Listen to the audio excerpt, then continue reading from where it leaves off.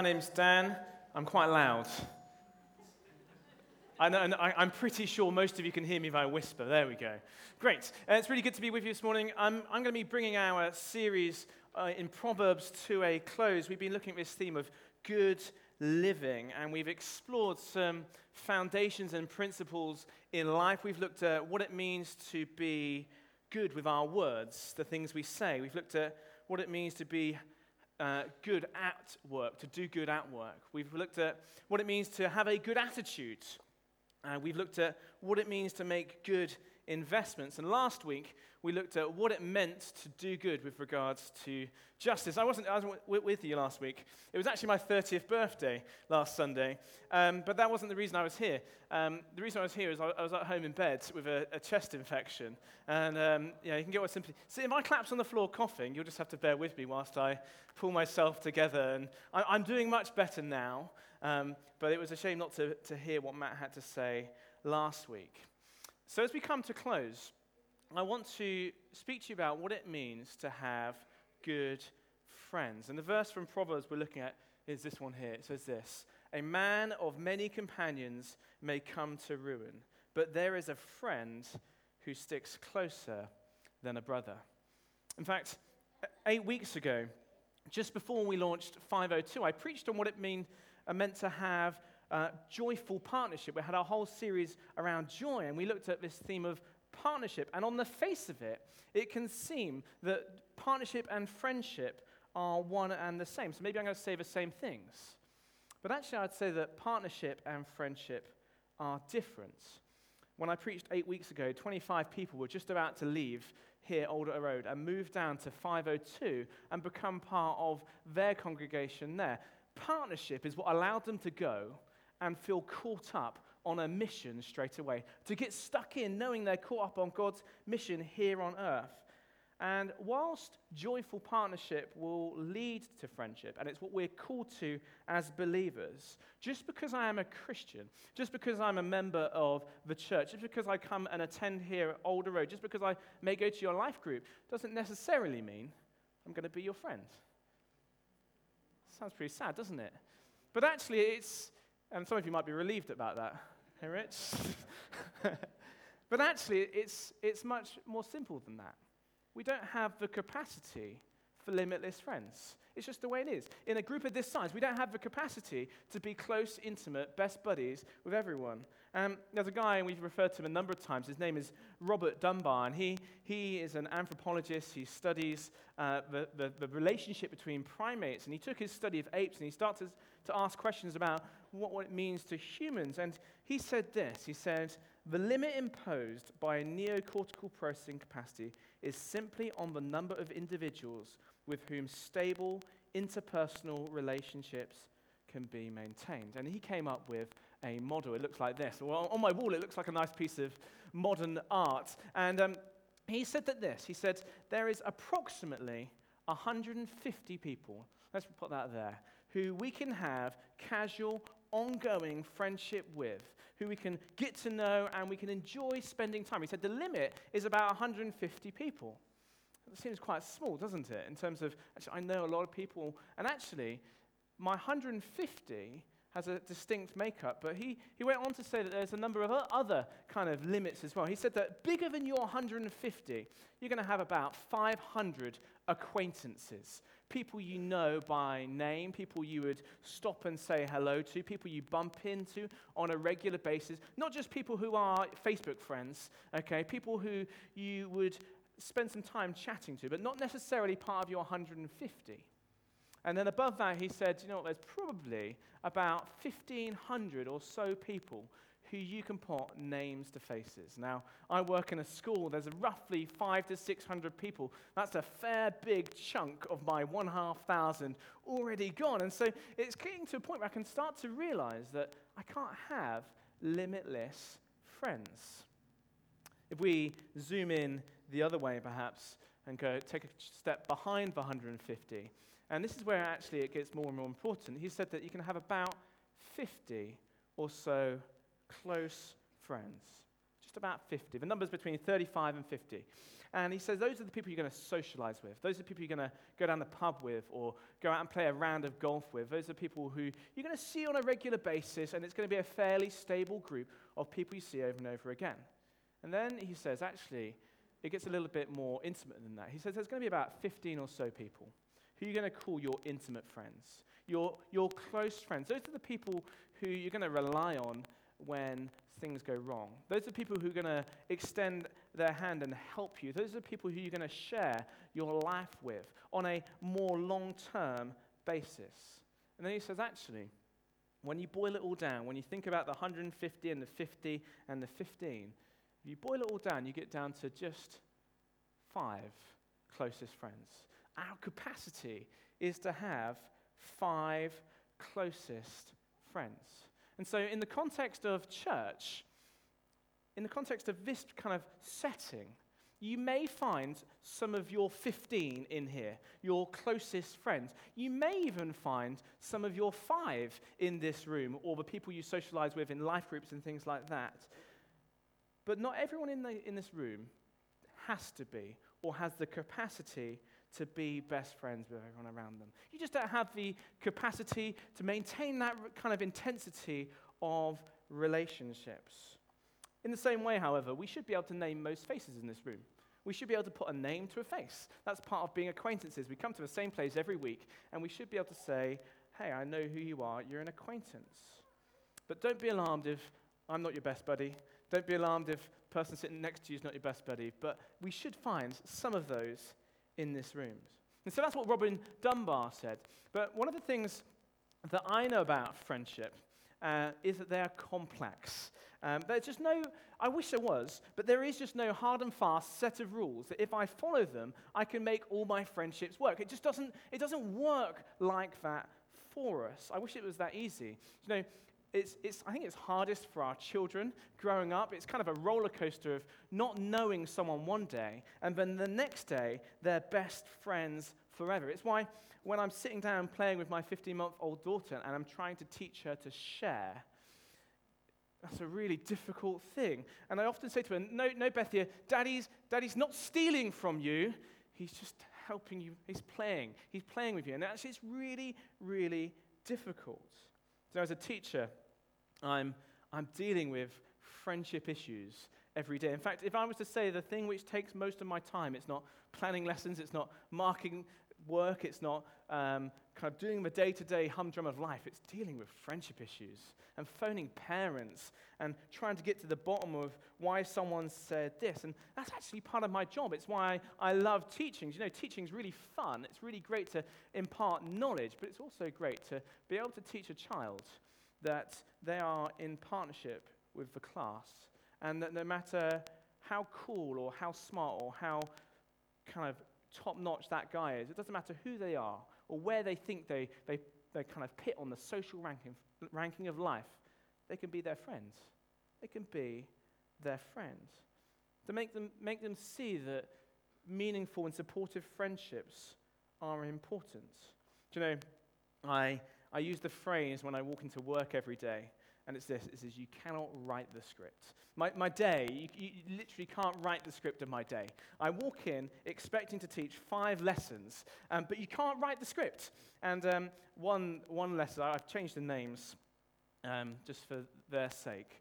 I walked in and I had 3 answer phone messages from 3 different parents, which is always a bad sign. Because you know something's gone on which you've got to deal with. And I ended up, by the end of the day, having kind of unpicked what was going on, sitting down with this girl who's 11 years old, and I had to say to her, yeah, it does appear that your best friend forever is now dating your ex-boyfriend. I'm sorry. And it wasn't particularly helpful that your mum went round and shouted at her, was it? It wasn't a great model of how things were supposed to be. Friendship is complex. Growing up and making friends is hard. All children at some point are hurt by their friendships. And actually, that reality doesn't leave us when we become adults. When I become 18, when I turned 18 12 years ago, it didn't suddenly fix my friendships because I was an adult. In fact, I carried all of my hurts and all of my pains and all of my complexities that I built up during my adolescence, and they just outplay during my adulthood. That's the way friendship works. And at some point in our lives, maybe, probably, even in the last month, I would say that you've been let down by a friend, that your friends have disappointed you. Maybe it's a friend who has a tendency to never return your phone calls, never extends that friendship back. Maybe it's friends who've drifted apart. Maybe it's friends who've taken advantage of you. Maybe it's that you feel like you've got no friends. If we look at our lives as a model of what good friendship should be, then we're not going to get the whole picture.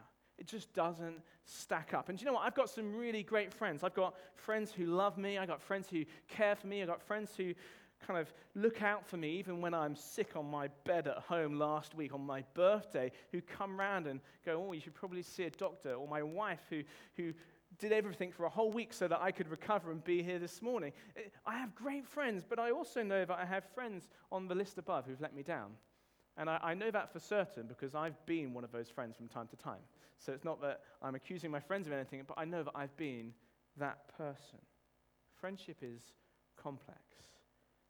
But Jesus said this in John 15, and this is where we're going to spend our time this morning. If you've got your Bibles, it's on page 635, John 15. He says this: "This is my commandment, that you love one another as I have loved you.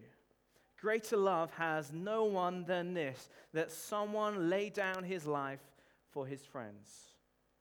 You are my friends if you do what I command you. No longer do I call you servants, for a servant does not know what his master is doing, but I have called you friends.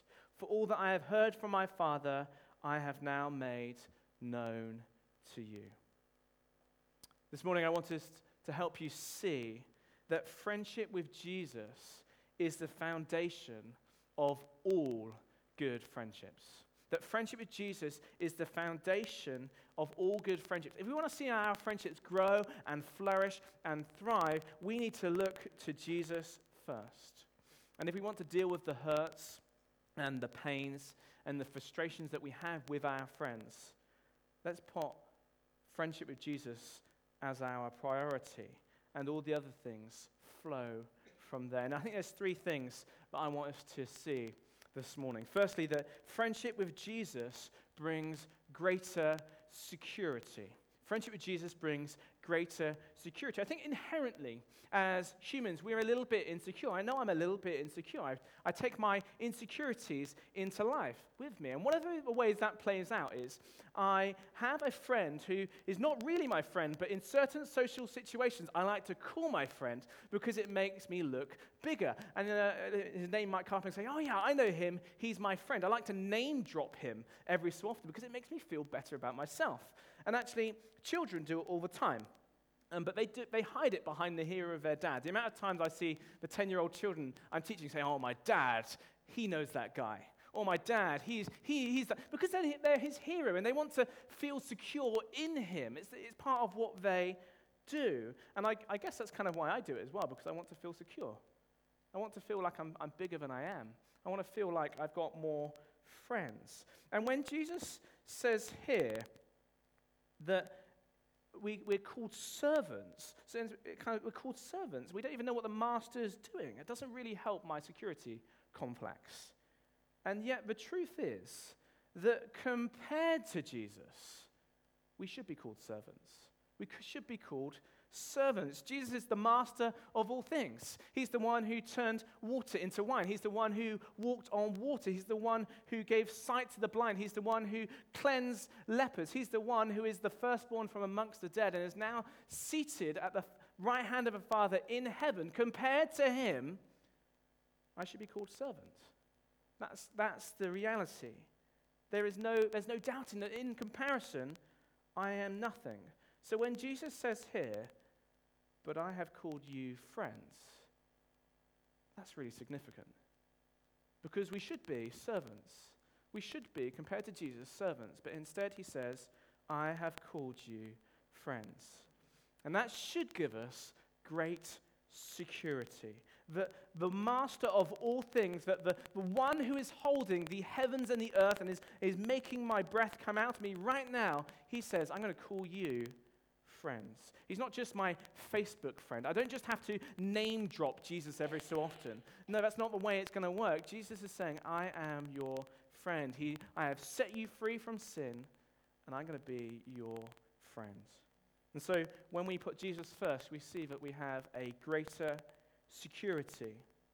The second thing we see is we see a greater love. Friendship with Jesus not only brings security, but it brings us a greater love. Verse 12 says, "Greater love has no one than this, that someone lay down his life for his friends."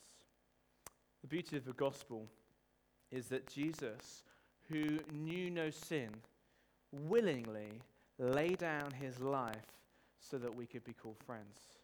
And if you're sitting here this morning and you don't know Jesus, you've never responded to Jesus, and you don't know him as your great security and friend, then this is the gospel, that Jesus, God in Christ, in the man of Jesus, walking on this earth 2,000 years ago, came and laid down his life to pay the price for all the things that we've done wrong. And the Bible calls them sin. It's all the things we've ever said, all the things we've ever done, and all the things we've ever thought, which fall short of God's impeccable, perfect, flawless standards. And Jesus said, "I'm going to come and I'm going to stand in their place and take the punishment, which the Bible says was death, because I'm laying down my life for you, my friends." In John 10, he says this, he says, "No one takes it from me," referring to his life, "but I lay it down of my own accord. I have authority to lay it down, and I have authority to take it up again." Jesus willingly took our punishment. He laid down his life so that we, even though we were unclean, even though that we were unrighteous, even though that we were sinful, even though that we'd fallen short of God's high standards, he laid down his life so that we could have that chasm, that rift repaired.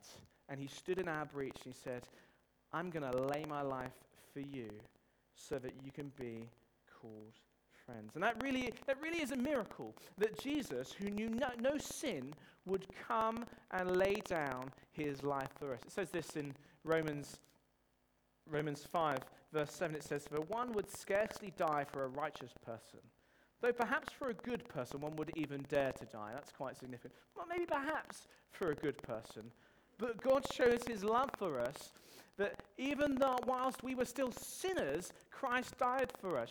You might risk your life for a good person in a crazy life-saving moment. Well, they're a good person, I'm going to go for it.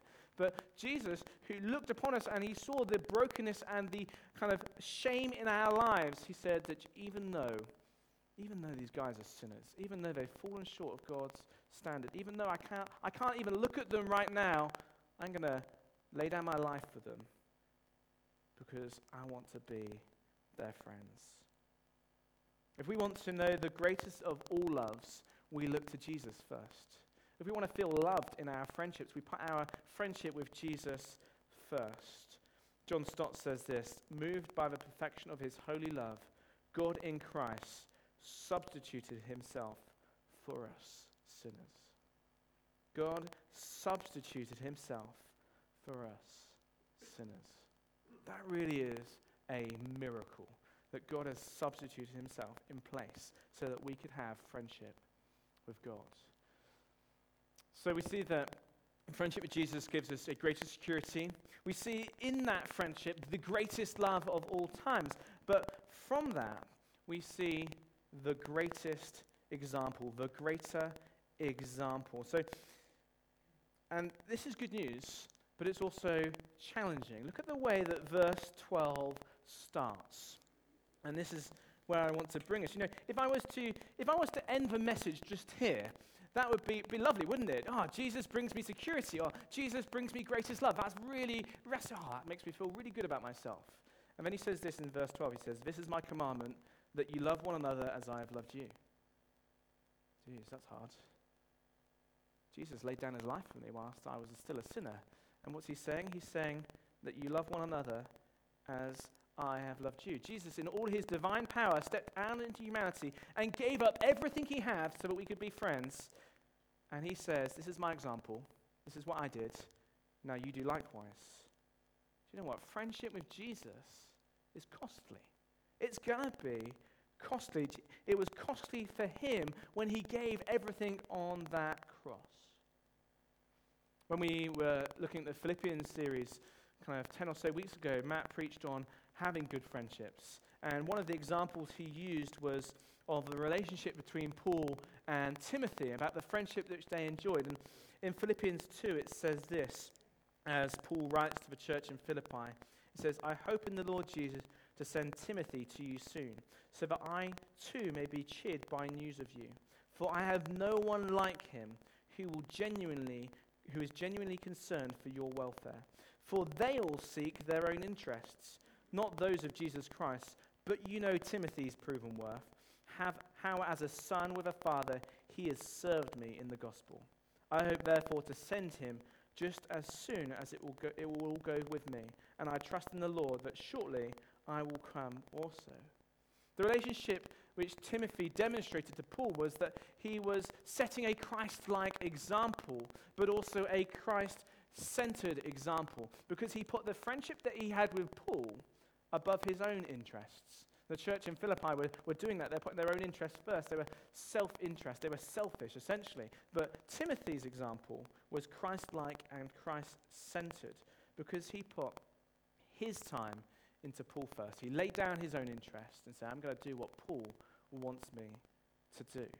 And I think there's a few just kind of simple principles that we can draw out from that. Firstly, that in investing in friendships, by putting the interest of our friends first. Invest in your friendships by putting the interest of your friends first. And that requires laying down some of your own interests. It's not always going to require that, but sometimes it is. Sometimes you're going to have to say, I'm not going to put this first because I'm going to look at what my friends does and I want to cultivate that.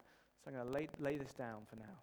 I'm going to put their interests first because that's what Jesus did. And I'm going to follow his example. Secondly, I think that Paul and Timothy's friendship was one which cultivated faith. And I think we should look for friendships which cultivate faith in each other. If we have lots of friends and all that does is destroy our faith, and we talk bad about church, and we talk about all our frustrations, and we just kind of build each other down, that's not a helpful thing to be doing. We need friendships which kind of cultivate faith within us. You need that friend who says, let's pray about that. And you kind of go, oh, really, right now? We're going to watch TV in 10 minutes. I've had it all the time. I think, oh, right now? Actually, I need those friends with me because it helps me cultivate faith. But also we need friends which we can maintain by serving each other faithfully. Do you know, it's from friendship with Jesus first that gives us security, which demonstrates his love and gives us an example for us to follow. And there's a clear order in terms of the importance of which friendship we could follow. If we take a look back at Dunbar's model there, and we think about all those different levels of friendship that we could have, the logical question which can follow is, Dan, how on earth am I supposed to find time to cultivate meaningful friendships? Do you know, it wouldn't be unusual for me and Hannah to sit down with our diaries and think about some of our closest friends and say, right, we'd really love to get some time to meet. And we're just almost in June now. It wouldn't be unrealistic for me to go, well, the earliest we've got is some point in mid-July. It's just the reality of the life we live in. It's not an unusual situation. And so finding time to maintain friendships is hard. It's more than just saying, I'm going to book you in the diary. It's about sharing lives with each other. And so my number one principle that I think we should take away is that this should be our residing theme, that Jesus first. That above all things, sitting above all these different levels of friendships, the 5, the 15, the 50, the 150, and the acquaintances and the Facebook friends, is that Jesus comes first. Jesus comes first. He is the cornerstone and foundation from which all our other friendships can function. And unfortunately, and I speak to myself as much as anyone here, what can happen is we end up diarizing Jesus. We end up saying, well, I go to church on Sunday morning, and I go to life group once a month or once a week, and you know what, I even read my Bible each day, and great, I've got Jesus in his slots, and I've diarized him, and I'm maintaining my friendship with Jesus. And all those things are really important. How on earth can you hope to maintain your friendship if you don't come to church on a Sunday and spend time with Jesus, or read your Bible each day? How on earth are you supposed to find them? But actually, the relationship with Jesus first is much, much deeper than that, because in his love, he laid down his life for us, and he requires the same of us.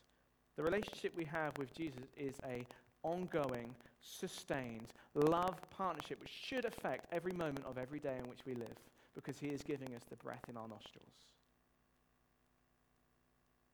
It's not about a series of rules to follow. It's not about coming to church each morning and singing a few songs and going home and thinking that was nice.